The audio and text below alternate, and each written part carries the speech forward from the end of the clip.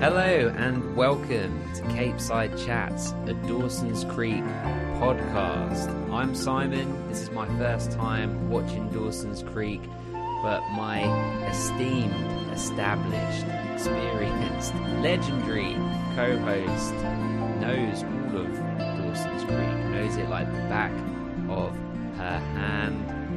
Lex and Matt's Excellent Adventure, River Court, frequent guest of the Ravens. How we doing? What's happening? Good. Recent guest of Ravens. Guys, go check that out if you watch One Tree Hill. The most prolific episode of the whole show. Yeah, that was an intense one. It's weird because when we did that episode, I was like, oh, we're going to be talking about Dawson's Creek and it's so much lighter. Like, intense stuff happens on this show, but nowhere near as intense as one episode of One Tree Hill. Yeah. Like, it's just crazy to compare the two. But thank you. That was a lovely intro. I just realized that you're wearing the sweatshirt that I sent you. I didn't notice that before. On purpose. You are my connection. You are my Escobar that gets me things out of the country into my country. Yes. UK, it's just sweatshirts. Don't come after me. Don't do it. Sweat. I have no money. You can't do anything. And whatever. We need to find something that you want from the UK that I can export to you. I feel like I can find something. I'll have to look and get that hookup going. Just have to trade. Like every couple months, we're just like sending parcels. See what happens. I've got all my In-N-Out burger t-shirts and hoodie upstairs. It's good times. Yeah. All right, so we're covering season 4, part 1. Mm-hmm. So I don't think we told people ahead of time what episodes we're covering, did we? Do you remember if we did that? No, I think we just said that you said that you were going to tell me when to stop. So I looked through and I felt a good place to stop was episode 12. So that we watched the first 12 episodes of season 4, and then obviously we will watch the rest of them in part 2. So, how do you feel about it so far? I guess let's just get a broad idea. I feel good. I got through them quite quickly, and then I was sick for a while, and then schedules and Ravens and things and Lex and Matt, and so it's actually I finished probably about 2 weeks ago maybe, or got up to episode 12. And yeah, I really enjoyed it. I feel like there's been the biggest tone shift in season 4 to any of the other seasons. Like 1 to 3 kind of felt, though they were gradually changing, and obviously season 1 was only like 6 episodes or 10, no 13. It's 13, yes. Yeah, right, 13. Sorry. Yeah. So even though that one was shorter, the first 3 kind of feel a little bit more the same. Mm-hmm. And 4 kind of felt like that, okay, there's been that gap and they look older, there's some different hairstyles going on. We're going to talk about hair. And it looks a little bit more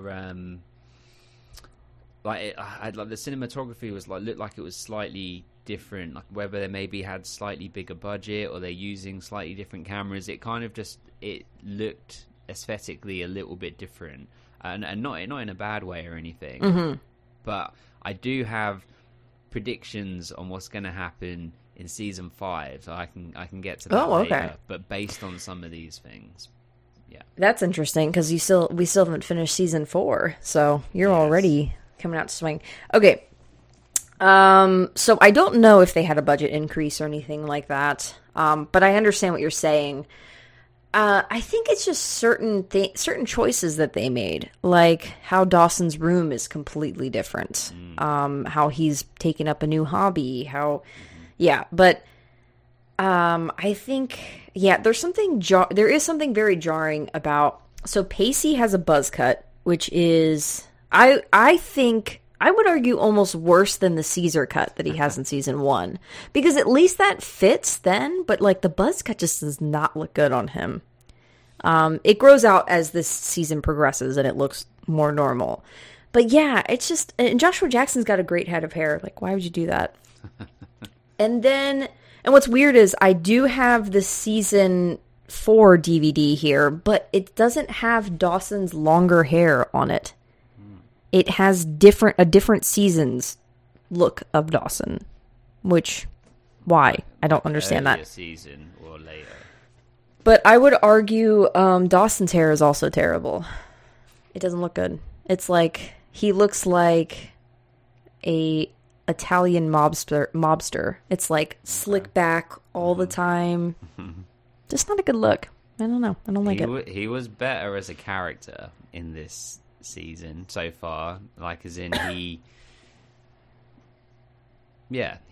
was rough in season 3 towards the end. Yes. Really rough, like with like the boat race situation. He even references that in this. He's like, last time I did something like tried to go after a girl, like it was a boat race, you know. So Dawson's a rough character, and he was at rock bottom, and now he's kind of just trying to claw his way back out of that, or he's been in that process in the time since. So it's been the whole summer has passed. They're back for their senior year. Pacey and Joey went away on the boat trip. As Bessie points out, she did not give any warning or anything. She just left. It was truly that, like, true love, romance, take off, gone. Dawson has spent the summer painting houses with Jack, so they kind of do their own little small business type of deal. He's taken up photography as a hobby, and he's just spent the summer with Andy, Jen, and Jack, and they've all gotten even closer, and you can tell that support system has been incredibly important for Dawson. So I guess we can kind of just get into some of the characters, like their story so far of what you've seen in season 4. Do you have anyone in particular that you want to discuss first? I think maybe Andy is a good place to start, because she's in and she's out. And what I would say is from the first and you correctly predicted that. You did. Did I? Oh, excellent. Yes, you did. You said you think Andy's story is done and her character is going to be leaving soon. So I was just like, yeah, you're correct.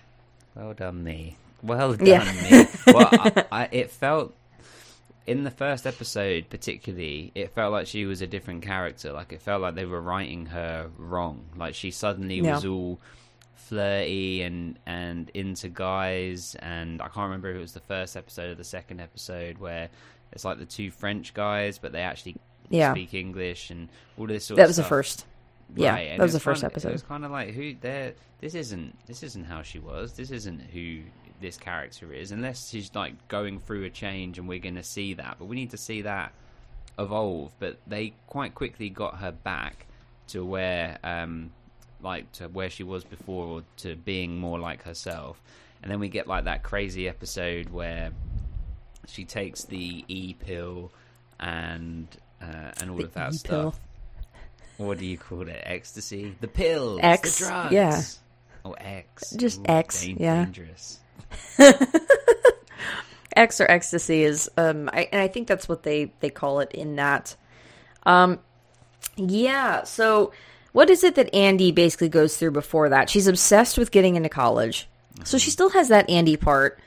But her, like, there's very clearly concern that she's, like, obsessing over it in the same way that she has over other things in the past. She basically stalks people to get, like, interviews and stuff like that in this, which is mega creepy. Yeah, it does feel like they don't know what to do with her. She's, for lack of a better, she's served her purpose, kind of. Yeah, especially now that she's not with Pacey and that partnership's gone.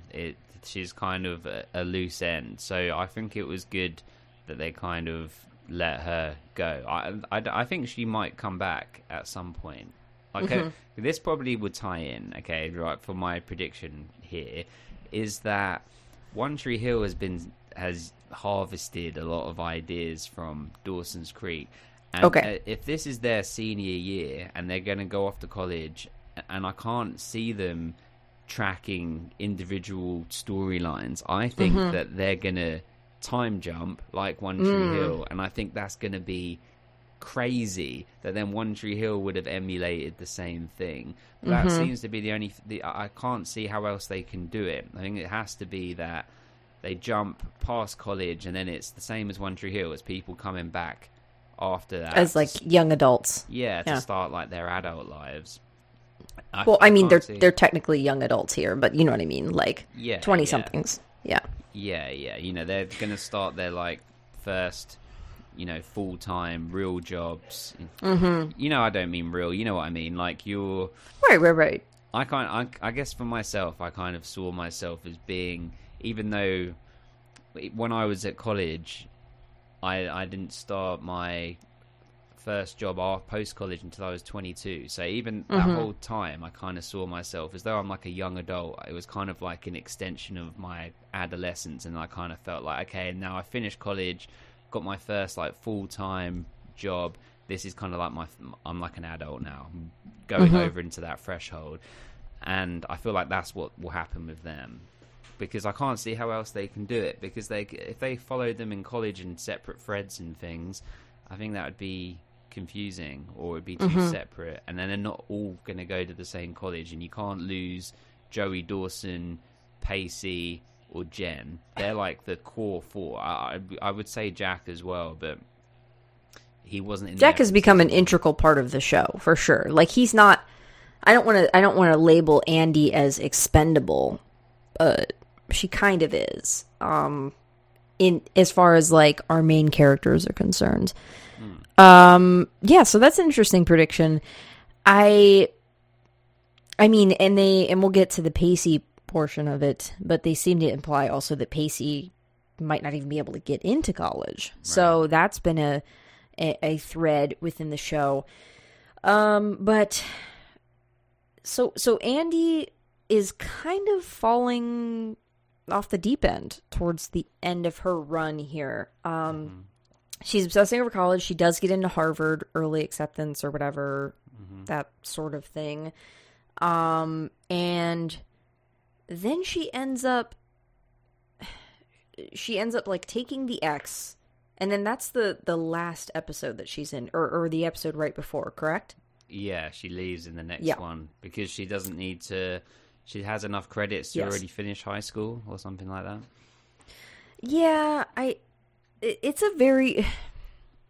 So I'm thinking because the actor who played their father passed away. Oh man, that was so sad. I saw that like came up at the end. You know, ironically, I was listening to a movie podcast literally like 2 or 3 days before that, and it was an episode covering Stand By Me. And he is in that, and they were saying his name, and I had no, and they were like, you know, commending him on a great performance, and I didn't know the name, and but I was hearing it, and then I read it on when it said, you know, in like Love in Memory, and I was like, oh my god, that's him, the same guy.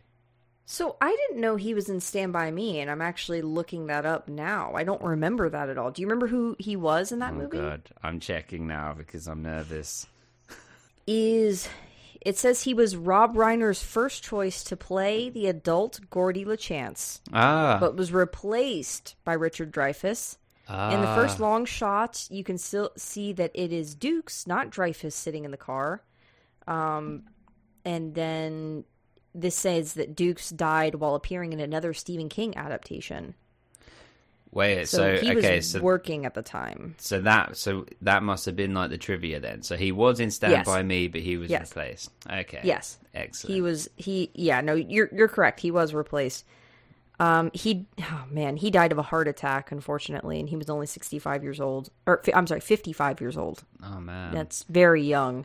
That's so sad. He had well, rest in peace. He had amazing performances in this season. He's been great the whole way through, but the way that they were handling the storyline with Jack, and I forget Jack's like love interest friend, his name, but like the way they were at like the car museum and all of those things. This season or the last season? Oh, was that last season? You're thinking of Ethan. Ethan. This season is Toby. Yeah. I'm not sure how I feel about we'll, him. We'll talk about that. Toby. Yeah. Okay, my bad. But no, you're good. So yeah, he is kind of in this season. I do have that. I always wonder what more they would have done with his character, and they wrote him off in a really good way, as best as they could manage. It's weird that it worked so well with what they had filmed, because he's basically like, Andy, I had this opportunity when I was, your age to go do these things. I want to give this opportunity to you. Go to Europe. Go out into the world before you go to college, which that's a very common thing for you guys, isn't it? Like traveling. To take a gap year. Yeah. Because that's kind of seems to be what he's almost implying. But instead of graduating and taking a year, she's just leaving school early because she can, and kind of taking almost a year off. Yeah, traveling is big here for people that are able to afford to do those things. Right. Like when I was in college in the summers, I did Camp America, which is pretty popular here, where you get your flights paid for, and obviously you stay at the camp and get like the food and whatever. Why is that funny? No. I thought, okay, I actually wanted to ask you this, and I don't think I remembered to message you. I saw a video of, in Germany, they have commercials, like info commercials, which is like feed Americans because they're starving. Like the way that you would in we do not call it third world country, but for the sake of this, we will say third world country, even though places, I know it is developing country. So I was just thinking, I was like, oh, they send Brits over here to save us. That makes sense. Like, that's what I thought of. Like. Anyway, sorry. I don't think I haven't seen anything like that. It's very much stated. It's gotta be some like political ad or something for some purpose within German politics that I'm just not aware of at the moment. Right. Okay. Yeah. Maybe. I think it's fascinating. It's proposed to us as go and travel, go work in America, and then travel afterwards, and then come back. It's like an amazing 3-4 month experience, and they do it in other places. We can like go and work in like Australia and other parts of Europe, etc. So yeah, that is quite common and amazing. Like they were some of the best experiences of my life. So it's awesome. Is America one of the more popular choices amongst you and your peers? Yeah. Oh, for sure. Yeah. I mean, I'm the only. I was going to say I'm the only person I know that did it. Except I told my friend about it. A friend that I made when I was older, like in our mid-20s, and he went and did it in his mid-20s. And it's generally something that people do when they're like I did it when I was like 19, 20, 21. Yeah. And most people do it at that sort of age, and he did it when he was like 24, 25, and I think he said he felt a little bit old, but yeah, it's a great experience. Because I've returned to school in my late 20s, and I've had those like where they're like, go study abroad, and I'm like, no, not with these 19-year-olds. Like, I'll just go vacation or like, no, I'm not doing that. But so Andy's given this opportunity, and that's kind of how they write her out of the show, and they write their father as well. And like, you don't, they don't want to kill him off. That would be really dark. So they kind of just like, okay, he's kind of gone as well, which leaves Jack in a difficult situation of like he loses his support system, but we can talk about that with Jack when you get to him. But yeah, I think Andy's biggest thing is her kind of mending fences a little bit with Dawson and Pacey. Yeah. On her way out, and she gets them all to the Leary's fish restaurant, right? Yeah, Leary's Fresh Fish, I believe, is the name of the restaurant. Did I tell you that I saw on eBay? You know how I be with like props and things, and there was a staff shirt from the fish restaurant. Yeah, and it was just like would have been worn by an extra or something, and it was up there for like $300 or something. And I messaged the guy to be like, that's that's a lot for this. Like, Yeah. if you want to make a deal, then let me know. And he was really rude, so fuck that guy. No, yeah. I'd rather have the Ice House one anyway, which I need to order. That might be a next paycheck thing. You do. Because I keep thinking about that. I just like that shade of blue, too. But anyway. So... That feels so nostalgic now, the Ice House. The Ice House, I know. Isn't it crazy how much the show changes? Like, you were like, oh, no, like... You know, it didn't really change that much. I'm like, it changed. I was sitting there thinking, like, it has changed a lot, but this one feels different. I understand that. And that's why some people struggle with the show after season 3, because season 3 is such a peak. Like, how do we come back from that? You know, it almost sucks as writers because they wrote such a good send-off and such a dramatic thing, and then it's like, how do you match that? Like, that level that we left it at. Which season did Abby die? Season 2? Yes, season 2. That's still my biggest shock moment of Is it? Yeah, because it's the cut of, oh shit, she's falling in the water, to, oh my god, they're zipping up a body bag. Like... My favorite thing that has happened so far is still you saying, I want her in the grave. And then me just going in the background, like, we're going to have to record. Now, granted, it's not like Abby is like a fan favorite character. No one got mad at us for this. But I was just sitting there like, Simon, I can't tell you. Don't do this. I miss doing those. When I used to do, that's when I used to do the Instagram story for every episode. I miss doing that because we had so much interaction, but it also felt like people were on the journey with us. But that was like a whole different time. I was actually saying to my wife earlier that when our son was small, our son's almost walking now. Like, he's sort of doing that drunk. He's almost walk. A year old, right? Oh, drunk walk. Yeah, it's almost a year. He does like a drunk walk. He can walk like 10 steps and kind of like falls over. But now it's crazy. Like, he takes your full attention every minute of the day, every second of the day, which is great. I love him, but it's exhausting. During season 1 and season 2, he was kind of chilling. Like, I could just be holding him, and the TV's on, or okay, he sleeps a lot now, so put him down in the Moses basket or whatever. But now he only naps once a day, and he's just running around the house the whole time. Like, it's he's becoming a toddler, right? Don't they technically become toddlers at like 1 or is it 2? Something like that. He's also bullying my dog Lex, and it's like he's pulling on her tail and stuff. Team Luna, no, I know, no. She's so good with him as well, but baby name redacted, no. Yeah. I know. He's adorable. That's why he gets away with it. Even Luna's like, I can't. This kid is cute. I'll deal. If he pushes it too far, Luna was here first, and he will have to go.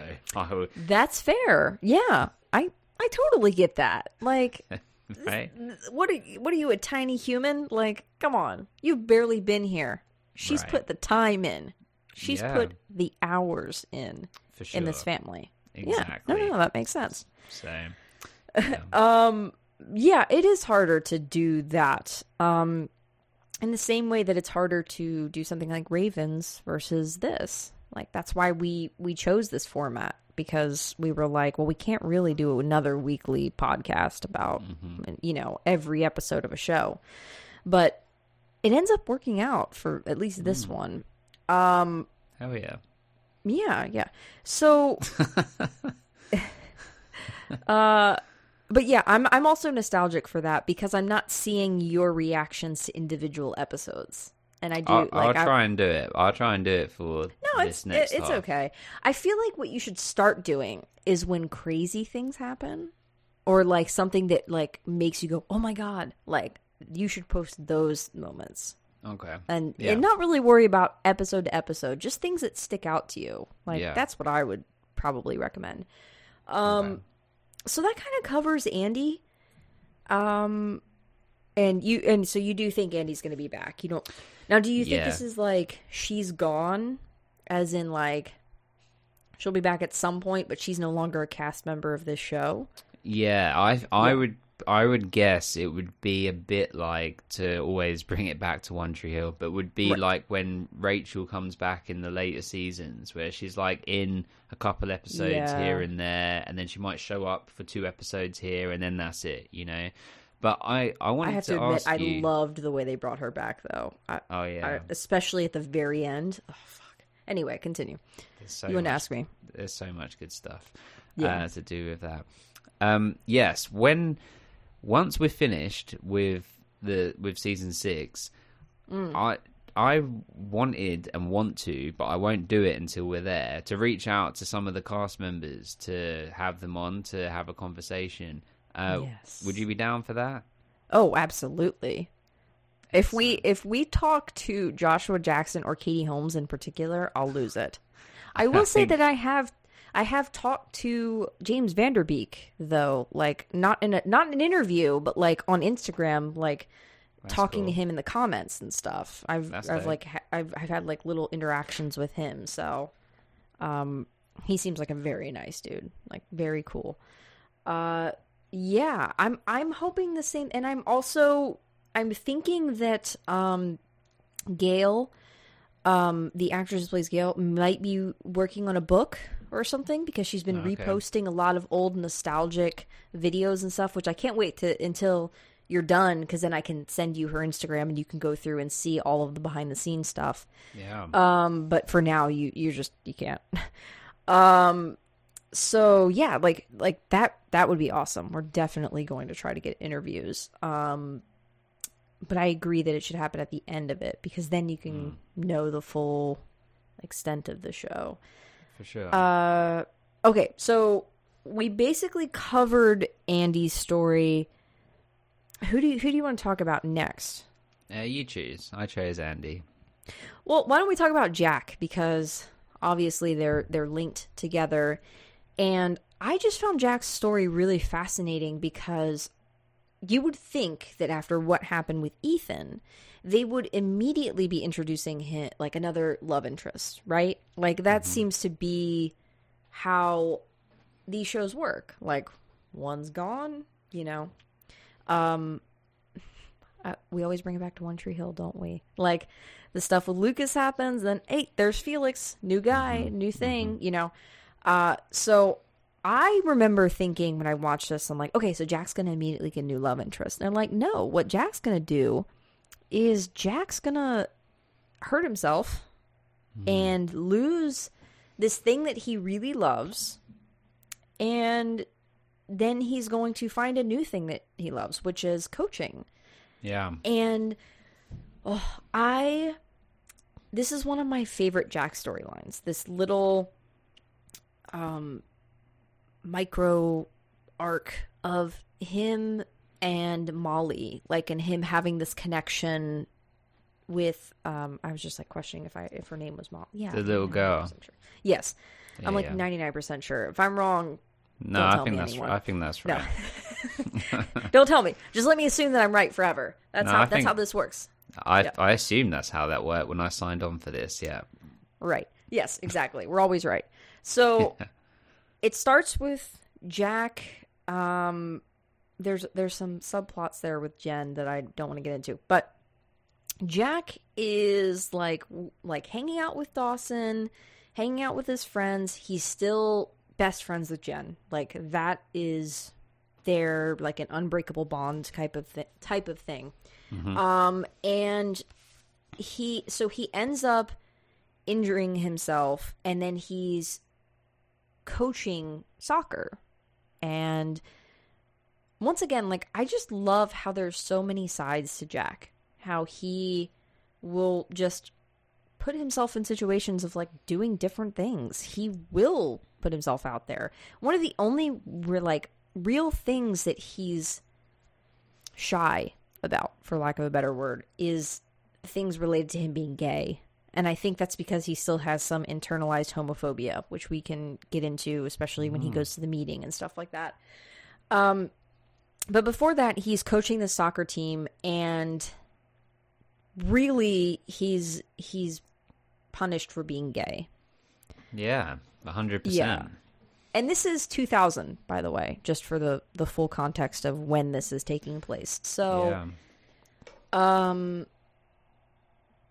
gay marriage is not legal in the U.S. It will not become legal for over a decade after that. No way. When did it become legal? To like 2010 or something? 2012, I believe.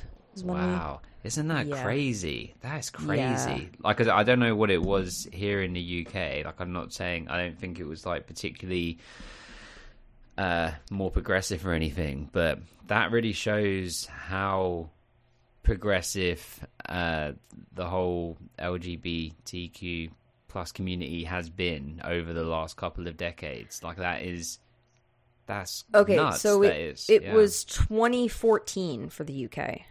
Oh, it was after. Let me double check wow. the US. Oh, I'm sure that's probably the way. I think, isn't it like? I think Australia was like even more behind that, wasn't it? I believe there was something about. I might have gotten the year wrong. 2015. No. What is this? I don't even know, guys. I don't even know when I got my rights. I don't even know. I don't know. Same-sex marriage in Australia has been legal since the 9th of December 2017. Yeah, so it's very recent. Crazy. I wasn't out. I was closeted when gay marriage I was still in the closet at that time. I would come out shortly after. But yeah, so basically 2015 for the US. So like but it's just within a couple of years there, like that's just become legal.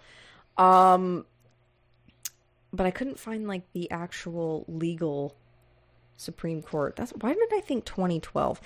Anyway, this is quite a progressive storyline then into being 2000. Yes. And what I like about it is that, I mean, what I don't like about it is give this kid a break. Like, my God, he's just constantly, having these hurdles and hate and prejudice, etc. But what I like about it is that it's not shying away from it and it's painting it as antagonistic behavior, which obviously it is. Yeah. And you have to remember that we're still dealing with stuff like that. So I am starting a new job at a company. I'm not talking about personal stuff within that, but I know someone within the company, and I had to ask, is it safe for me to be openly gay within the company? Because, like, if it's a state, the United States has a lot of things called, like, right to work or whatever, which is basically companies have the right to fire you over whatever the fuck they want. And weird, yeah. Wow. Yeah. There's been particular things where it's, like, opposition to birth control. They won't, if they're religious, there's a company called Hobby Lobby here that is religious, and they're like, well, we're not going to cover birth control in our healthcare services because we don't believe in it. Like, things like that. Like, there's just so much backwards shit. So yeah, these issues are still very relevant. They're improving, but I remember having discussions with past partners or whatever, who they were out in, because like she was younger than me and out in high school. And I was like, that wasn't really an option for me in high school. Like, I was like, gay marriage wasn't even legal when I was in high school. And she was like, oh, like, just a couple years difference. That we were not that big an age difference, but it's radically different. And so, yeah, you look at Jack being openly gay, but like also kind of worried about it in a small town in 2000. That's crazy. Like, that is like you say, incredibly progressive storytelling. And it's one of my favorite stories on the show because I need to say this I need to be careful about not naming names, but before I came out, I did have someone around me say that gay people should not be allowed around children because we cannot have them ourselves, so we would try to make children gay. I mean, these things are like, I mean, that's incredibly hurtful, but it's almost like laughable, isn't it? Like, in terms of how stupid and ridiculous can someone be? It is one of the dumbest things I've ever heard in my life. And what's funny is, I remember in that moment, I was about to come out. I was getting ready to choose that moment, and then that happened, and I was like, I can't. And then it was another year, I think, before I felt safe. You feel because you heard that, it pushed it back a year. Yes. That's so sad. I did not. And it took me a long time to slowly tell people, because I did not feel safe about it. My friends have never been a concern, but other parties can be tricky. So yeah, like that's an so really what the undertone of this story, and that's why I love this story, is this idea that there is a perversion or some reason why Jack would be around these kids, and that he's going to corrupt them in some way. And that's why they are treating him like he's a villain, when he's just cares about the kids, and his sexual orientation has nothing to do with it. But they find a way. And that's kind of what I was talking about, like a job trying to fire you. They might not be allowed to technically fire you for being gay, but they'll find a way. So they weren't allowed to, like, they couldn't say the thing out loud. That, this racism is the same way, where a lot of times in our society now, you can't say that thing out loud, but you find a way to do it. Right. You find a way to be a bigot. So they basically put it on the shoulders of this girl who's, just trying to play soccer and enjoy herself. And she feels responsible for Jack getting fired and everything like that. And he has to help her in that moment. But the beautiful thing about that terrible story is that he has this real impact on her.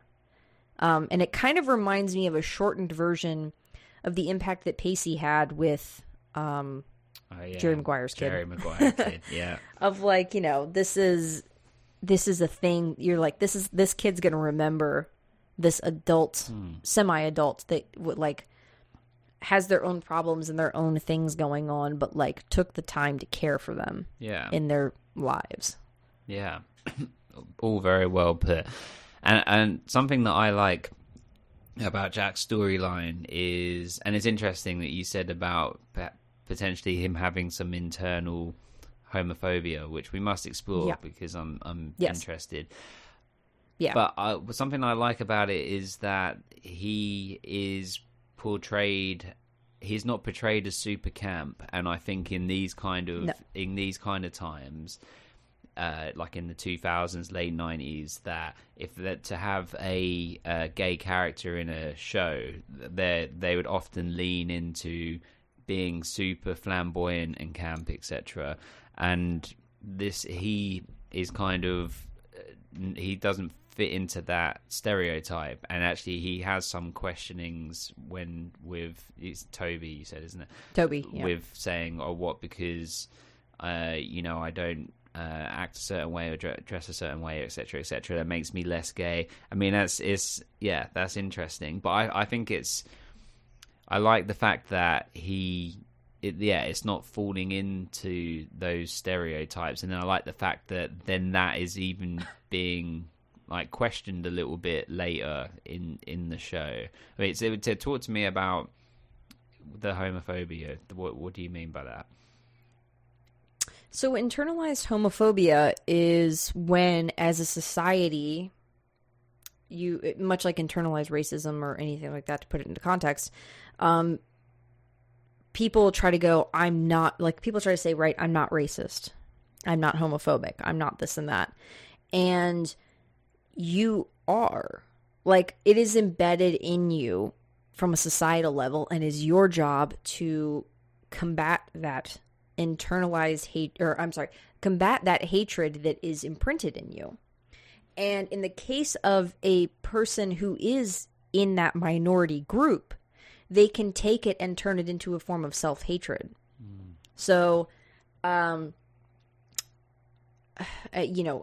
am not straight, so I do not fall into the classic idea of, American, wife, husband, 2 kids, like the classic idea of what you think the nuclear family should be. The Simpsons.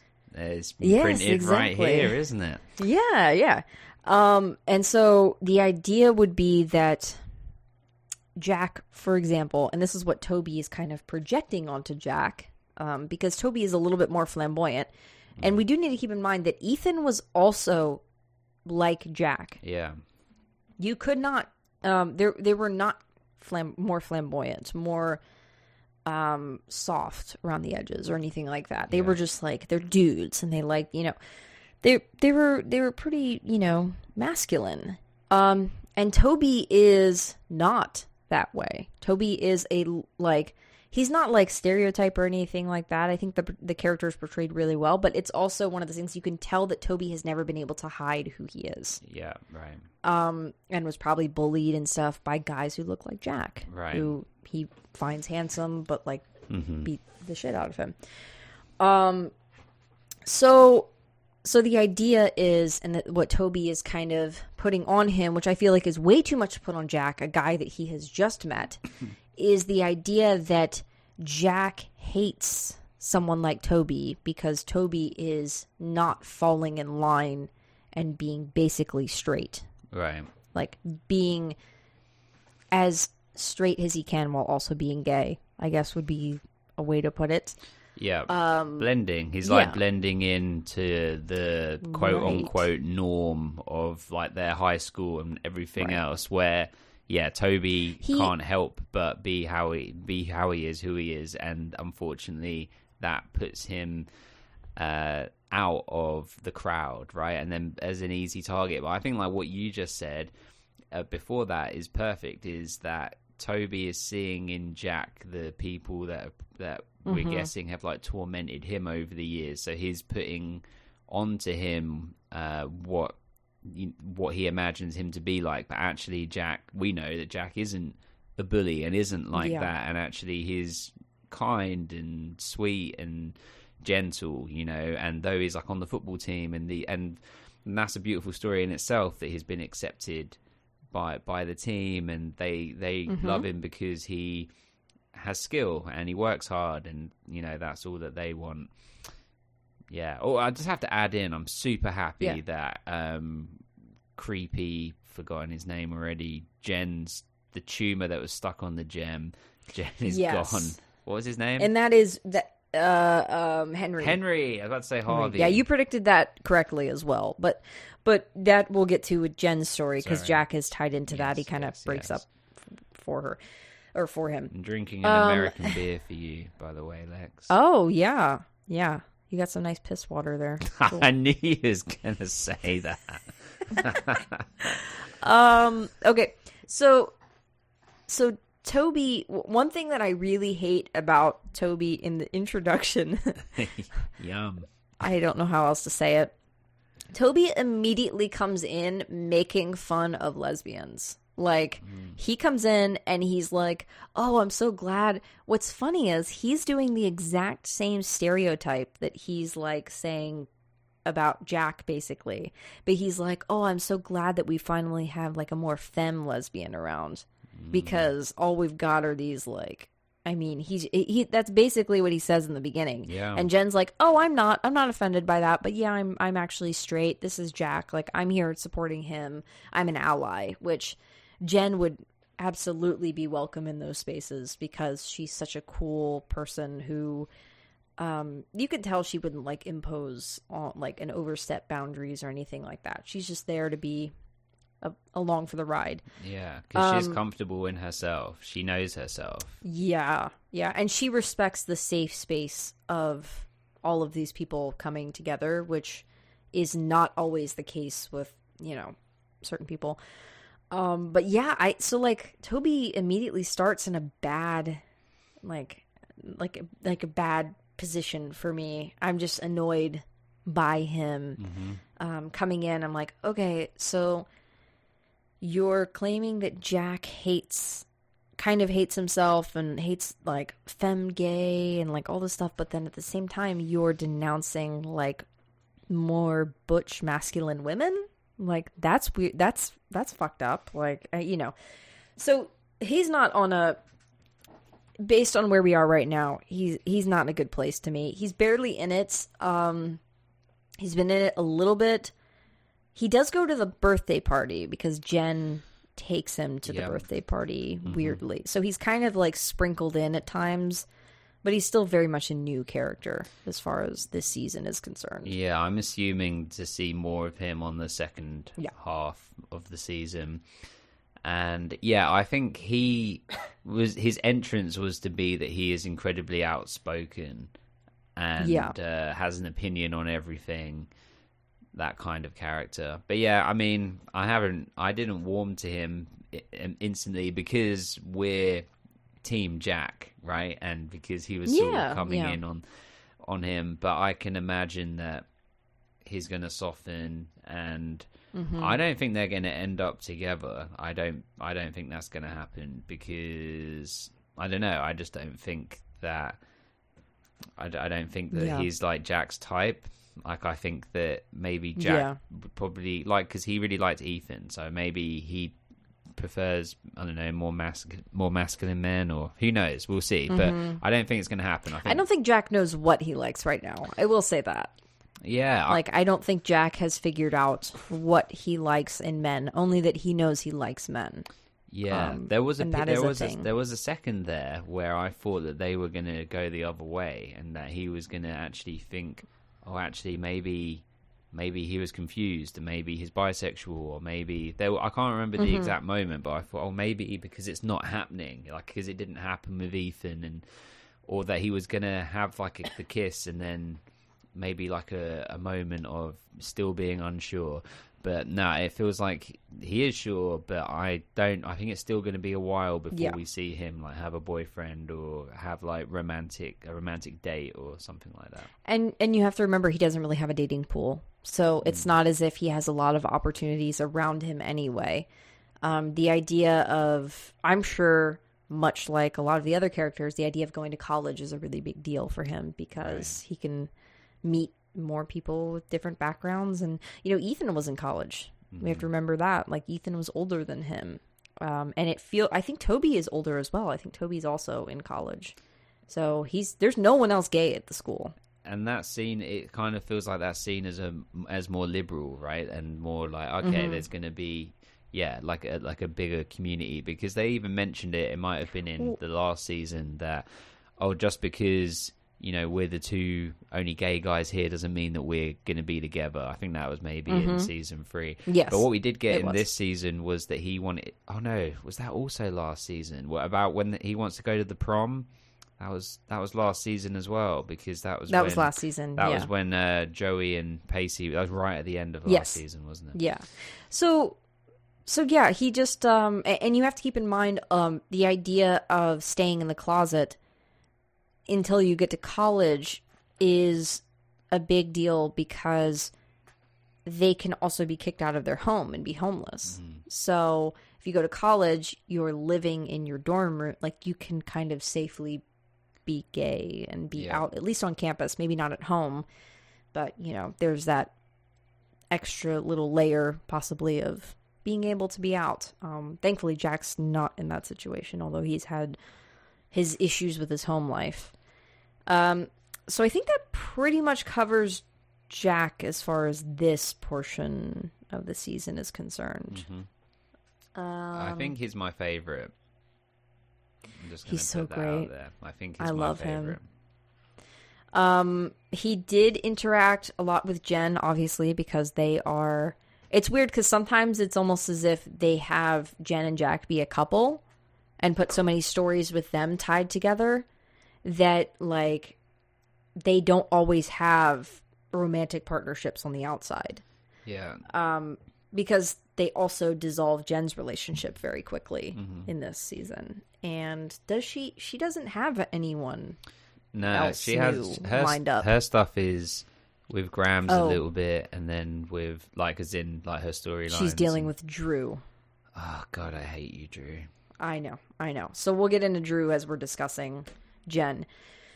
The beginning of the season, Jen is broken up with by Henry. Yay! Yay! But also, like, God, what a fucking coward.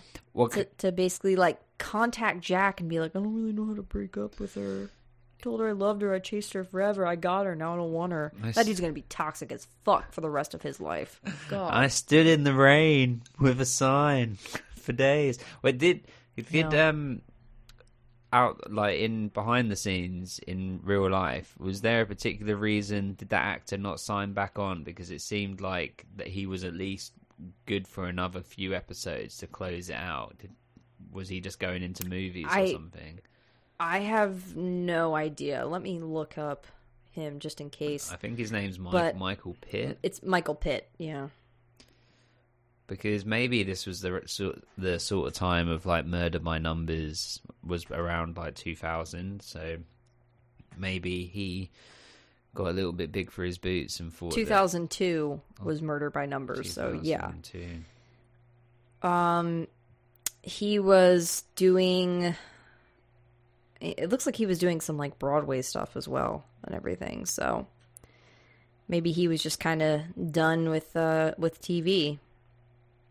Or they just were done with the character. I mean, what all can you do with that character? He was kind of like...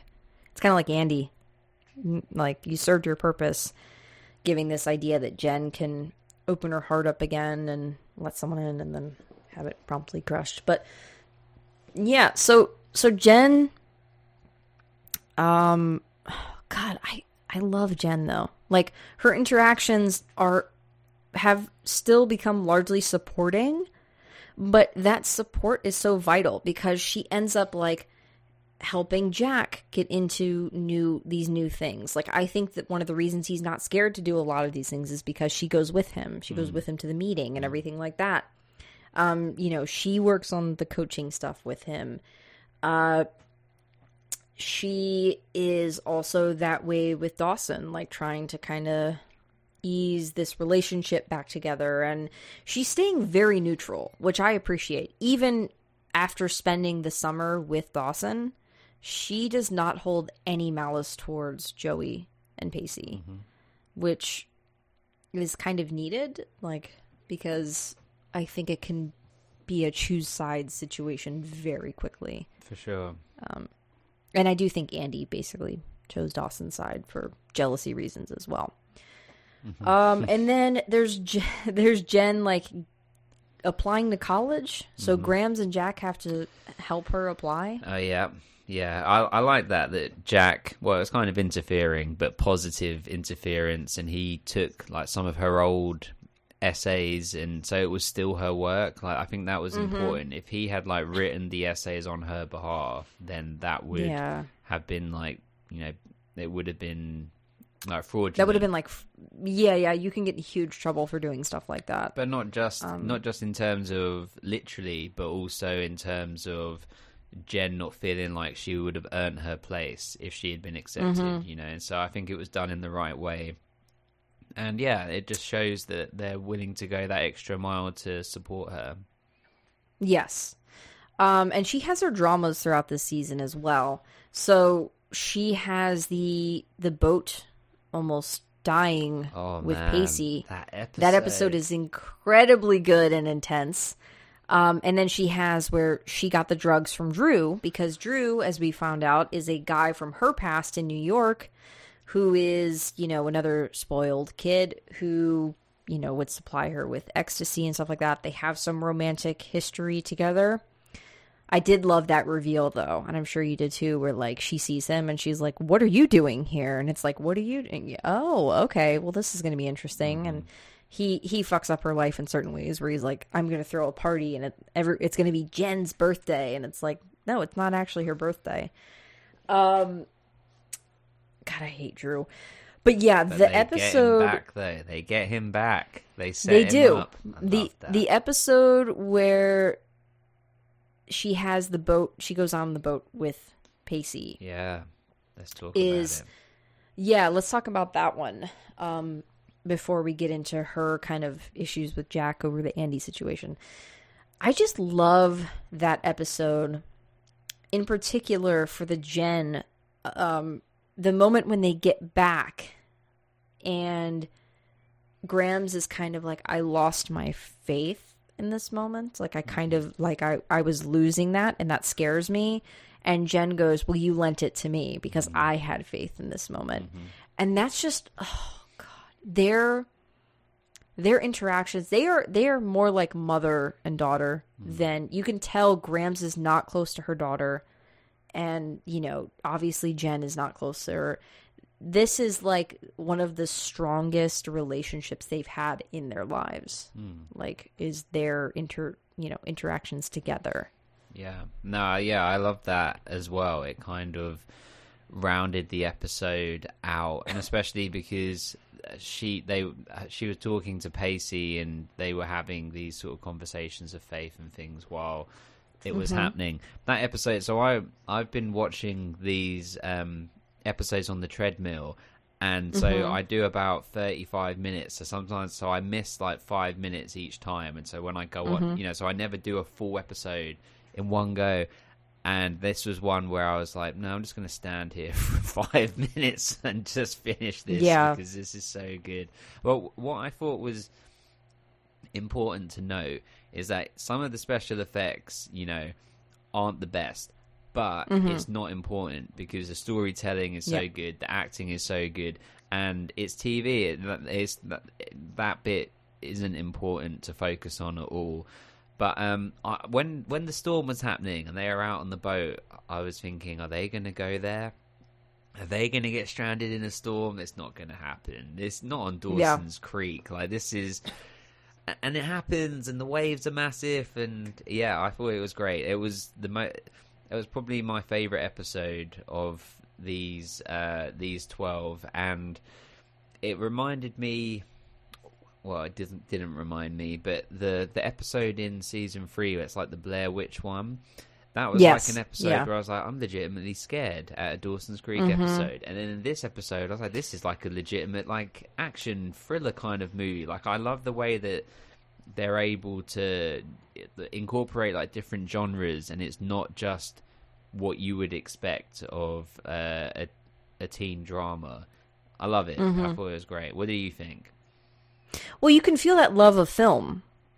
Like, they love movies. They have it with Dawson's character, and then you actually see it in the show, the way the show is filmed, everything. So yeah, I totally agree.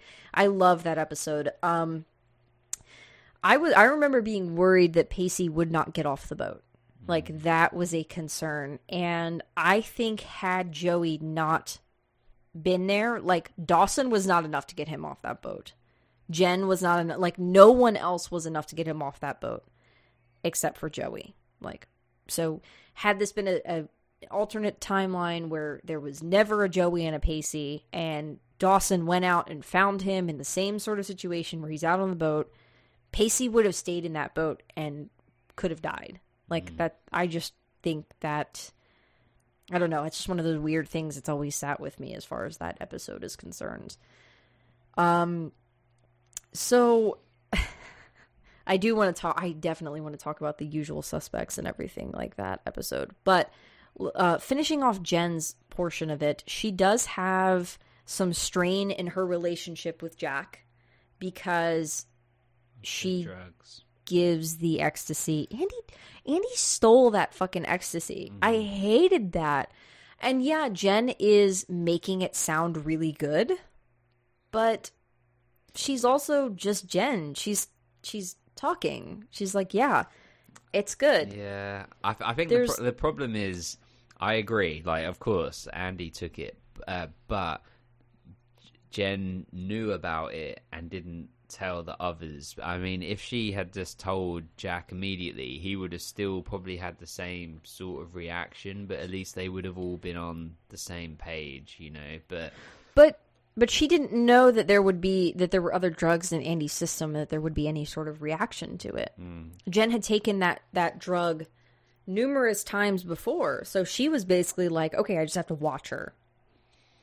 And that'll be fine. And she did. Drew, he made it worse as well. I hate that guy. He makes everything worse. Everything. I fucking hate Drew. I hate There's always a guy. Every season there's a guy to hate.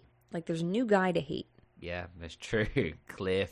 And Drew is our guy this season. Yeah, I Fuck mean, you, Drew. we have women like that too. Eve, hashtag Eve, never forget. Yeah. She's not coming back, is she, Lex? No, she's not. Okay, good. That's Next episode. No. God. No. But I also hated the part where Drew is a different episode, but where he like trapped himself with Joey in the stock room. Yeah, and then like assaults Joey.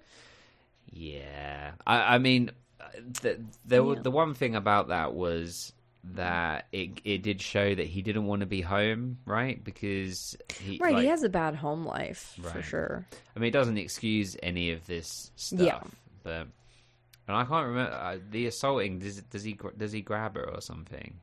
Well, he catches her and then he forces a kiss on her. That's right. That's what I mean. Like he catches her and then is just like, ugh, like make it like. What the fuck, dude? Like, it was a moment where it's like, oh, you did save her. And then it also looks like, yes, he doesn't like being around his dad or whatever. But it also, because he forced a kiss on her, it kind of looks like he tried to make it set up where they would be in this and possibly, like, I don't know what he was thinking, that they would have sex or something. Yeah, and he had a phone in his pocket the whole time, didn't he? Yeah. Which, by the way, is an interesting development. Now we're getting phones. We're getting cell phones. The show is changing in that way. Technology is developing. Yeah. You know, that season 1 moment where Dawson is like, you know, Joey has confessed her feelings and he's running around looking for her. That kind of stuff is not really going to be the norm anymore. They're changing how they're telling stories. Whereas, like, some other shows, like, you know, One Tree Hill being the one example we always come back to, they have technology the whole time. It's there. It's established. It gets better as the show goes along, but this is one of the few shows that kind of is right there, right before it happens, and it has that transition into the more modern age. Yeah. Which I just love watching. I love seeing the technology and everything like that change. Yeah. I like where it's at, like in terms of it's nostalgic without, for me, even watching it the first time, because we're seeing things like that, or when the phones do come in, they're, you know, like massive, you know, brick phones or whatever, and I'm sure we will get into like the flip phone era soon, and yeah, but yeah, Drew, he's a prick. Like, he is such a douche. Yeah, fuck Drew. Yeah, fuck him. But don't fuck Drew. No, never. Never fuck Drew. But Drew is gone. Can we get that on a t-shirt or something, please? Don't fuck Drew? Never. Yeah, just never. Never fuck Drew. Yeah, never fuck Drew. That would be an amazing, like, sticker. Never fuck Drew. Never. Let us know, guys. Never fuck Drew sticker. Okay. So, Drew ends up getting in trouble for this prank that Dawson, Jack, I like they kind of pulled Jack into it too.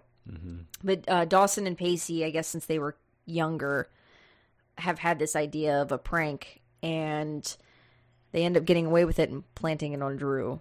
I love that episode. It was fun. Yeah. I will say it's not one that I, like, when I watch it, I'm like, oh yeah, I remember this episode, but it's not one of my favorites of the season. I don't know why. It just doesn't. Once you know the full reveal, I think it doesn't hold up as well in rewatches. Yeah, that makes sense. But okay, so we can kind of go in any direction with that, because talking about the boat situation, we have obviously Dawson, Pacey, Joey. Joey is kind of involved with that in the sense that, like, she's like, oh, they're kind of like getting along again. I think, I mean, it's your choice. Do you want to talk about Dawson, or do you want to talk about Pacey? What are you thinking? Let's do Dawson. Okay. So Dawson he's having a really weird season. So it starts with him, they come back and he basically can't even see her, he freaks out seeing her. He doesn't want to see him at all. Mm-hmm. He's like, what, like Jen invites them. I mean, Jen invites Joey, but like, she's going to come with Pacey, or that's at least an option. And the idea that why would he be there is so fucked to me. I'm like, no, I'm sorry. It's kind of like I have rules with friends who have partners, which is like, I assume that like if I tell them a secret or something, like the partner can know. Yeah, of course. And I'm fine with that because I would never ask someone to keep something from their partner, their spouse or whatever. Mm-hmm. That's not healthy. That's not good. I trust that it will stop there, but like that, so the idea of just like, oh, why is he here? I'm like, because it's her boyfriend. Yeah. Like, you little bitch. Like, stop. Can we get that on a t-shirt as well? Dawson. You little bitch. Yes, bitch. Yeah. Are you talking about when they're watching Jaws? Yes. Firstly, that seems like a really dope experience to like watch it I want to do that so bad. Someone arrange that in Wilmington when we have Wilmington trip. 2025. Someone figure it out. 2025. Listeners, someone do it. Figure it out. So much to do in 2025. I know. We've got so much to do. Like, as in we've got this whole One Tree Hill thing, but we're going to need a separate, like at least a full Dawson's Creek day. We've got a pier to go to. We've got... I know. I was going to say, can we get near the house? I hope that they let us. That would be cool. Definitely. That's going to happen. But, yeah. Yeah, go on. So, like, that... He's having issues with seeing them together. He thought he was going to be okay, but he's not. He's also... There's a new love interest in Dawson's life. Yes, Gretchen. Gretchen. Oh, that is a very interesting reaction to Gretchen. I do not know how listeners feel about Gretchen, by the way. I know how I feel about her based off of my viewings of the show. But Gretchen, as we learn, is Pacey's older sister. Mm-hmm. I'm guessing she's about 21. Mm-hmm. And Dawson had a crush on her even before Joey was a thing. Like, that was his first, like, girl that he was interested in. And they rekindle a friendship now as young adults. And that is kind of turning, as the point we're reaching now, it's kind of turning into a romantic relationship. Mm-hmm. Which is kind of surprising that she would want to have a romantic relationship with this 17-year-old. Well, I guess she didn't, right? She was resilient for a long time. She was, yeah. But he won her over? I don't know. He is kind of mature as this goes on. He gets better. Like, we can agree on that, right? Yeah. Oh, yeah. The way that he handles her, he doesn't, like, chase her in an inappropriate way. Like, he is a much better version of himself as this season progresses. We're all shaped by experience and learning, and he's evolving. And they also shared very personal situations with each other, with Gail and Mitch and the pregnancy, and her talking about having a miscarriage and everything that went along with that. So they're on a deeper level. I think that does a lot to a relationship, like whether it's just a friendship or a romantic relationship, is that you've gone a level deeper than you would with, an average normal person. So yeah, it developed well. The reason that I was like, oh, Gretchen, was because I think I'm all for it, but I think it was just, why did it have to be Pacey's sister? Like, it just sort of muddied the water a little bit more. Well, I mean, even Pacey has that, where he's like, it's sisters. I think it had to be Pacey's sister to like balance put them in a position where Pacey has to forgive a wronged which, once again, he doesn't have fucking ownership of Joey, so it shouldn't be that way. And Pacey doesn't have ownership of Gretchen. It shouldn't be this way, but, like, it's almost like they're going through their own little fucking bro code, like, drama on the side of this. But Pacey handles it really well, I will say. He does have that moment where he tries to push Gretchen on her shitty ex-boyfriend. And he's like, hey, you should be with him instead. Not really denouncing Dawson, but kind of trying to see, like, hey, maybe I can make this not happen. And it doesn't. Like, it doesn't work. And then he's kind of like, okay, well, I guess, like, it's weird to me, but I think a lot of Pacey's anxiety from that ultimately comes from his insecurities about how Joey feels about Dawson still. Like, he's concerned that she's jealous. Yeah, that the and flame that, like, still that burns. means she doesn't love him the same way. Yeah. Yeah, for sure. I mean, and that it's reasonable to a certain extent to have that paranoia, because it ran so deep, their relationship and their friendship and the way it built up and all of that. The guy that's playing the douchebag that was Gretchen's, like, college boyfriend, he really reminded me of, like, Jonathan Taylor Thomas, like, the way that he looked. He kind of looked like he could be like his brother or something. But yeah, that guy was a complete douche. But the guy that played it really well. Yeah, it's kind of I believable. Agree. And, like, it was that idea of kind of tempting Pacey as well. There was that moment of, like, oh no, what's going to happen? It's like, no, he just wants Joey. Like, there's not even, like, a Pacey going, oh, maybe. Like, they don't fuck with that. They know we would hate that as viewers. So Dawson has that as his romantic relationship that's kind of building now. I do like the deepening of, like, friendship into more than that, and they're figuring it out. They obviously were caught kind of making out at the end of the last episode that you saw at Pacey's birthday party, which, but, why would you do that at his birthday party? That's a whole separate thing, yeah. That episode we will discuss soon. But then this side story with Dawson is Brooks. AI Brooks being introduced to the show. Yep. I like that. And rekindling his love, his actual first love, which is film and filmmaking. Yeah.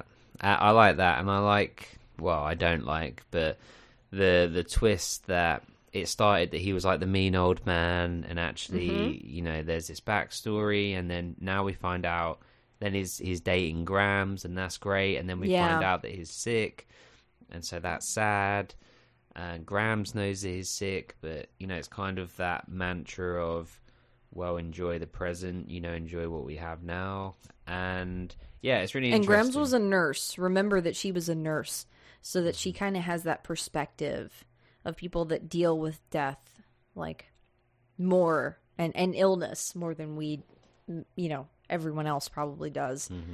So yeah, she's got a really good outlook on it, and she's not going to not be interested in this person because he's dying, which I think is really brave of her to take that on. Yeah, for sure. I think that Brooks, Gretchen, and Drew will all be done in this season. I think both by the time season all dead. 4's all done. Drew dead by my hands. Brooks dead by, you know, the hands of God, and Gretchen, well, no, I don't want her dead, but yeah, I think that they'll all come to an end because I think they're going to time jump and they won't survive the jump.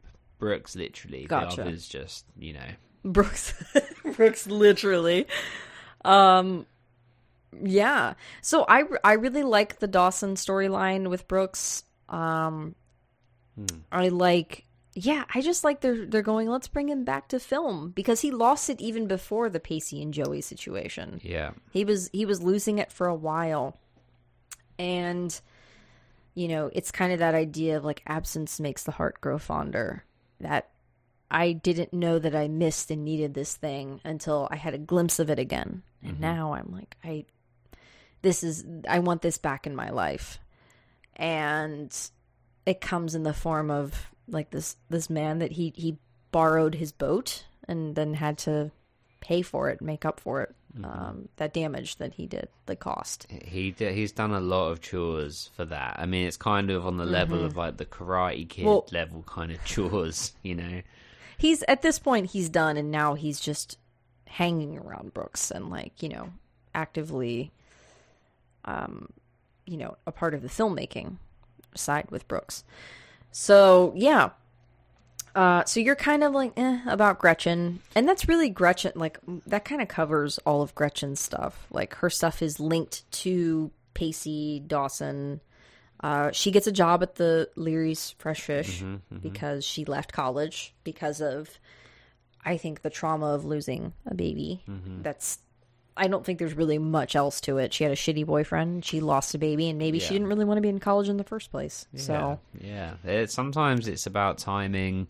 I often think, like, my college experience, like, I enjoyed it, but I mean, I didn't learn anything. Like, I learned way more traveling and doing the Camp America things than I ever did there. But I did what Gretchen did. I dropped out of college. Right, and then you've gone back now. Like, I feel like if I was there, I mean, I'm a bit older than you, but if I was there at your age or even, you know, at my age now, I would enjoy it for the learning aspect, for what you're actually you know, meant to do it for, as much as like the community and all of that other side of things. Yeah. But I think, especially here in the UK, people just go for that side. They don't go for the learning part anymore. Oh, yeah, that's here too. Yeah, so... Yeah. But I don't... And to get, like, jobs, like, to get job opportunities. Just to have it on the resume. To have it on the resume as, like, a stamp, yeah. You get paid more, in theory. Not even necessarily true nowadays, but... I wonder what, like, the deficit is between the more that you could earn by having it on there, but compared to the debt that you've gone in for paying it. Do you know what I mean? Like, whether there's a balance. You're in there, like, I don't know anyone who hasn't, like, suffered because of that, like, and is not there. No one's making enough money to justify the cost of degrees nowadays. Yeah, so crazy. Yeah. I mean, it's specifically in America because it's so expensive here. But yeah, it's way more expensive there than it is here. Like, it is expensive here, and I forget. I think we spoke about this before. I forget whether we've capped it. It was capped at one point, and I think they took the cap off. But I know that in America, it's like astronomical. Yeah. But I will just say I don't dislike Gretchen, but I feel aware that I think she's just one of these characters that's in for a season and then out. If she stays, then that's cool. But I think she's done within this one. Yeah. Okay, well, let's talk about Pacey and Joey. Yay. Your favorite part is them reading in the hammocks.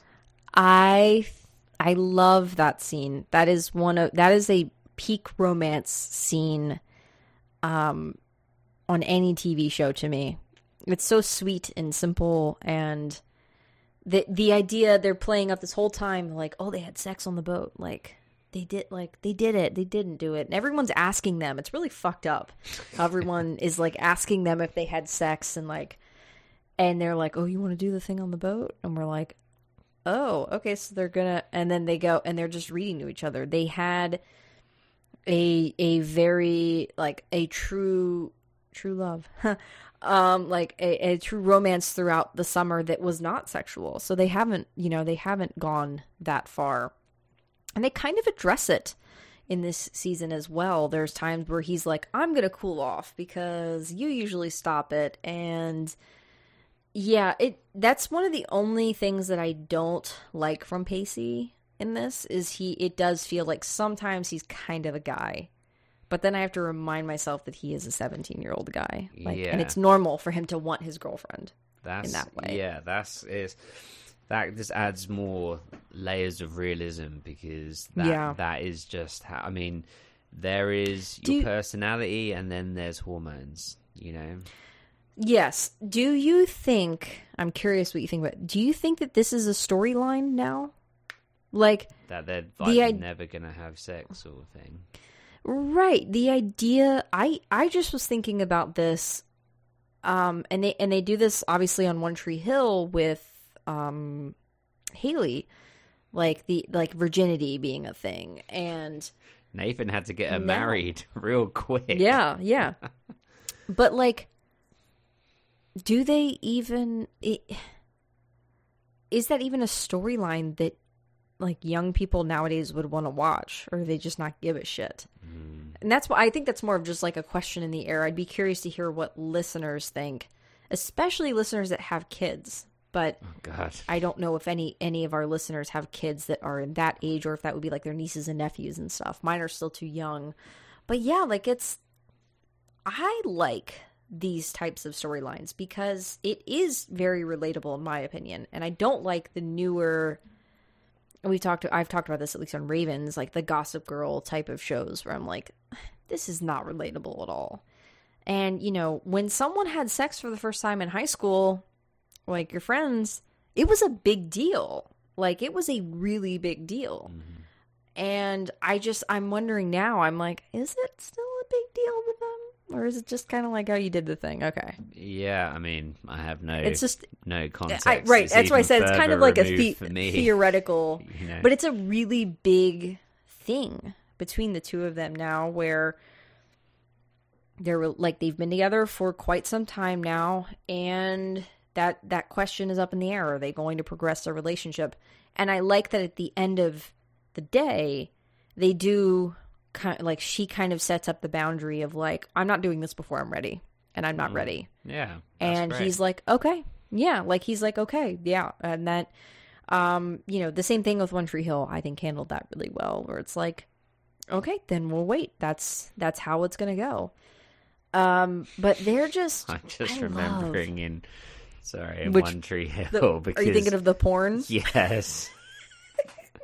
Or just more how like upset she was. Like, she was so upset. I mean, that's something that like wouldn't be relevant now, because you know, all teenagers have got access to the internet pretty much, right? So like, I imagine the porn consumption is higher than it's ever been amongst teenagers. But I know people that it's a genuine fight when like the guy is following like these porn stars or these certain models on Instagram and stuff. Right. That is a thing nowadays. Like, that, you know, following those accounts makes women feel insecure. I don't know. I've never really felt insecure about that. I've had the insecurities about friends. If I'm dating a girl, like, is that friend trustworthy because X, Y, and Z? You know, those natural insecurities. But I don't really get insecure about like the person in the phone or the computer or whatever. I guess it kind of just depends on each person, and then depends on whether, you know, some people are very clear that that's a fantasy. It's it's not real life, you know. But then other people are like, well, like how Haley feels in One Tree Hill is that, well, you're comparing them to me, and Nathan's saying, well, it's not a comparison. And he actually says in that episode, I'm trying to give you space. Like, this is actually allowing me to not put any pressure on you, because he's literally relieving the pressure within himself. And that literally feels like a story that you could apply to Pacey and Joey. Like, they could have that exact story, but like with her finding like a magazine or something. Right. Yeah. And being insecure about that. That's what's interesting, is that it could be the same story applied to the two of them. And he could say the same thing and say, well, this is actually, I'm doing this so that I don't put pressure on you. I mean, there's all different ways to unpack it, because then you could just come with, well, why can't he have self-control, or why can't men have self-control, and so on and so forth. But the truth of the matter is it's difficult. I don't have sex with men, so I don't give a shit. But no, I'm kidding. But men are we're stupid, and we're primitive, I agree, animals.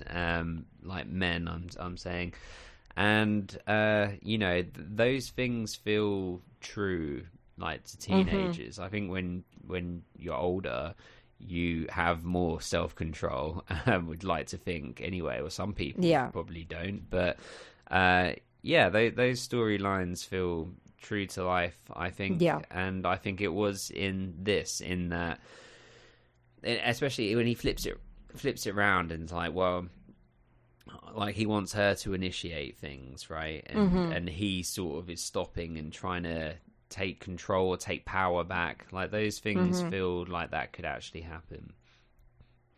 Yes, yeah, like he's always, you know, he's all gas no brakes, and she's like constant brakes, so he's just like, I don't know what to do here, like you know, I'm gonna try something different.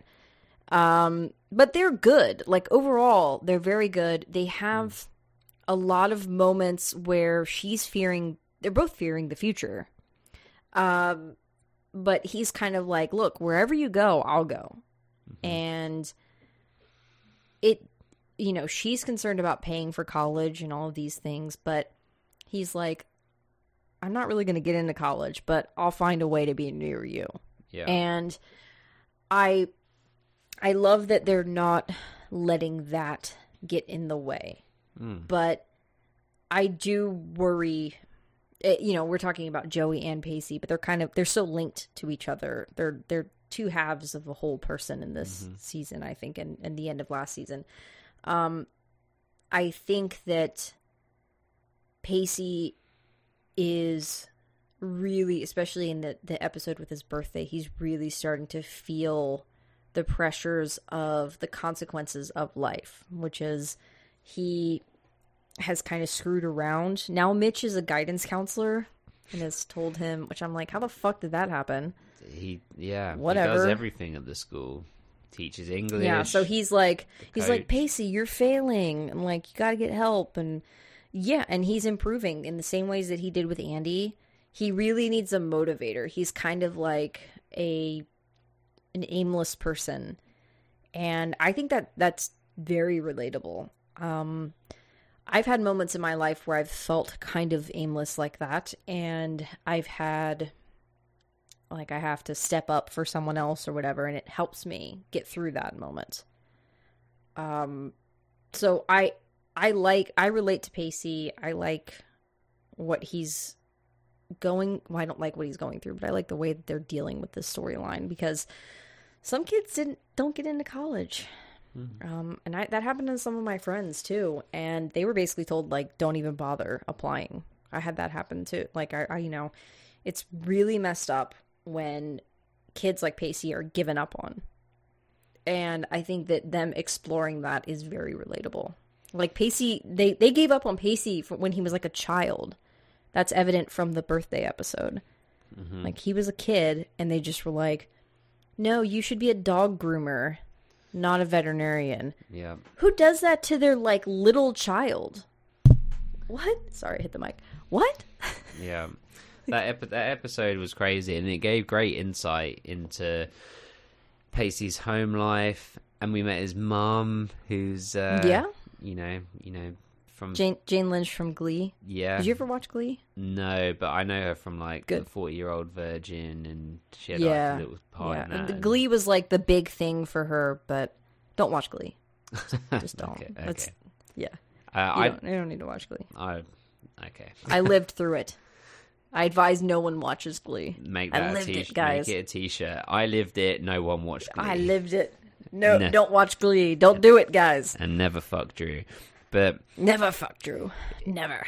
I think that was a really good episode. Like, I really enjoyed that one. I mean, it was painful to watch, but I enjoyed it, and I thought Joshua Jackson did a great job, as he always did. And then he had a really nice moment with his dad afterwards, which was really good. And the fireworks, and he explained that, you know, that was like the best gift that that Pacey had gotten, or when he was a kid, and said it was the best gift. So it's really good writing. I think no one can ever take that away from Dawson's Creek, because it's really well written and well acted. And that's why it can stand the test of time, because with those two components, then it's never gonna go out of style or be bad, you know, because it's always going to be consistently good. Yeah. And I think there's this interesting thing that Joey sees in that episode in particular, which is Joey has always had the entire outside world look down on her, right? Like, her mom died, her dad was the drug dealer, her sister got pregnant at like 23 or something like that, in an interracial relationship, which we've discussed, which is, you know, in real life now, we're like not a big deal, but in certain communities is a big deal. Unfortunately, Capeside being one of those communities. And Joey, I think, is kind of viewed as like trash. Like, this is a kind of affluent area. They get a lot of tourists and stuff like that, and she's kind of a lower class person. But Joey really has been loved. Like, her mother loved her. That is very clear from every story that they talk about Joey's mom. Bessie loves her. They get on each other's nerves, but they do love each other at the end of the day. Her nephew loves her. Bodie loves her. Yeah, he's not around as much and everything because he's always off working and all that. But everyone, she had Dawson's parents. And what's clear in that episode is that Pacey didn't have this. Pacey had no support from anyone in his life. He was either forgotten because he has a big family, or he was downright just like thrown to the side. And it kind of feels like, yeah, like maybe Mitch and Gail, like they did kind of help him at times, but there's only so much they can do as outside people. And that's, I think that kind of offers Joey a lot more perspective in that, because she's like, I don't know what to do. There's so many times when Katie Holmes in that episode is just like, I really don't know how to deal with this. And it felt like almost like an in-laws moment where it's like the in-laws are being shitty to your partner. Yep. Which unfortunately happens to a lot of people. And you're like, I don't know what to do because it's your parents, but like, this is terrible and they should not treat you this way. Yep. Yeah, totally. It was powerful and we needed that. It's been a long time that we've seen bits of Joey's dad and we see him with his brother, but to have that environment, it was important. And yeah, really, really well done. And it's left me in this position of how I want to get to the next episode and want to get to the second half of the season, and now I can, starting straight after this. Yeah, I was actually just looking at what the next episode is. Ew, I just want to, I was reading this thing that was talking about Drew, and Drew is spelled Drue. Even the name What? is wrong. I've never seen Drew spelled that way in my entire life. No. What are you, a fucking vampire? Why is your name spelled? Oh, God. Well, okay. Yeah. That pretty much covers the Pacey and Joey. They're strong. I think it's just Mitch and Gail that we need to talk about. Mitch and Gail, yeah. Which the big thing with them, which you mentioned earlier, is that she's pregnant. And that is very late in the game to, because Dawson's 17. That's a huge age gap. And there's the whole how Dawson reacts, and then they're gonna keep it. Mitch wants Gail to keep it. She doesn't want to keep it. They're not sure, and then they are keeping it. Did they find out the sex of the baby? Because I know that was a thing that they discussed. But do you remember if they actually found out? Ish. I know what the baby is, but like I can't remember specifically, but something's telling me that it's a boy. But I don't know that. Or no, I'm not sure. I'm not 100%. I think they kept it up in the air. Like, I think they kept it as a, like, surprise. Because, like, remember they were painting the room? Yeah. And they were trying to decide what to do with the paint, and yeah. That's right. And I think it was... Actually, no, I think didn't they do, like, yellow or something neutral? Where it was like, no, you don't even have to worry about it. Yeah. Like, leave it a surprise. But, yeah.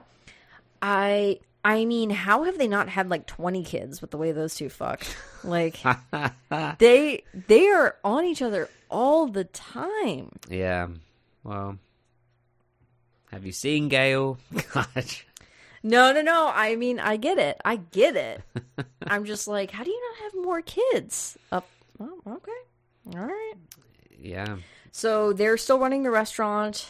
They're having a baby now. I liked that they brought up the idea of not having the baby.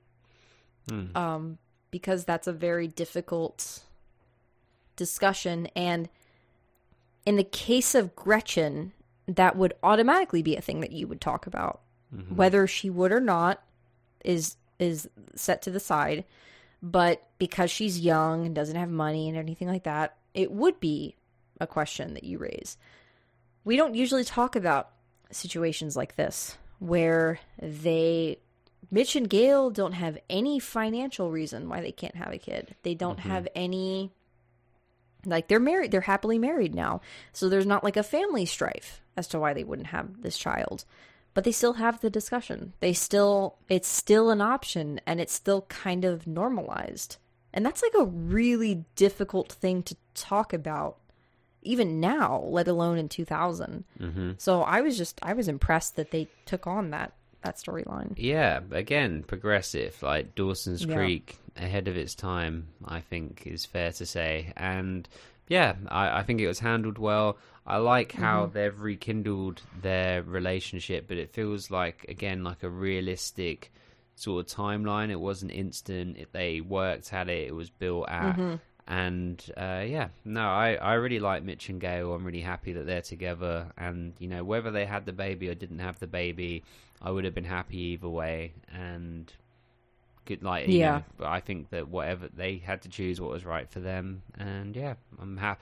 Yeah. The worst thing would be if she loses it, like, just because that would be like reckoning. So I really hope that it's a smooth birth. Yeah. I'm glad that they at least brought it up, given like her age and everything like that discussion was had. Because I think she's supposed to be in her late 30s, early 40s, like maybe 40. I'm thinking now that if they were to continue down this line, and maybe the baby would like be born with a learning disability, or maybe with like Down syndrome or something like that, because that has a higher possibility with later pregnancies. So I'm going to put that out there as a potential prediction that might happen. Thought of on the spot. Yeah, just as you were saying that, I was like, oh, maybe. And because we kept saying about how progressive storylines that I could imagine that happening. Yeah, and that's definitely something that so many shows have failed at, unfortunately. Either not addressing it at all or doing it really poorly. But yeah, so I think that's everyone. I think that's like everything that has happened so far. So I'm glad that you're enjoying it. Oh yeah. Because it's difficult to come off of such a great and crazy season that was the end. The back half of season 3 was insane, and it does kind of slow down, and like it becomes more Dawson's Creek again, more like a slower burn of a show. So I think some people struggle with that, and it does. I think that's kind of the jarring feeling too. Like that might be why it feels a little jarring to you, because it does slow down again. Yeah, that's true, but I think because I just rolling through them, I'm really enjoying it. There's been no episode that I haven't enjoyed. There are characters that I don't like, but I'm meant to not like them. Like, I like all the characters that I'm supposed to like, and I dislike the characters I'm supposed to dislike. Yes. So, yeah, but I will be honest, you know, if it gets to a point where I'm like, I'm not feeling this as much, I will say, but that has not happened. So, yeah, good. It's good. I'm enjoying glad. it. Good. I think that's pretty much it for it. We did have one write-in from listener, and I'm pulling up her note. Okay, so Kara brought this up. Kara actually listened to River Court back in the day. Shout out to Kara. And if it's the same Kara, then she is a Raven. That's awesome. Yeah, I hope it's the same, but if not, that's okay too. Multiple Karas, that's cool. Yeah. So Kara wants to know what we think Dawson would think of Spielberg's new West Side Story remake.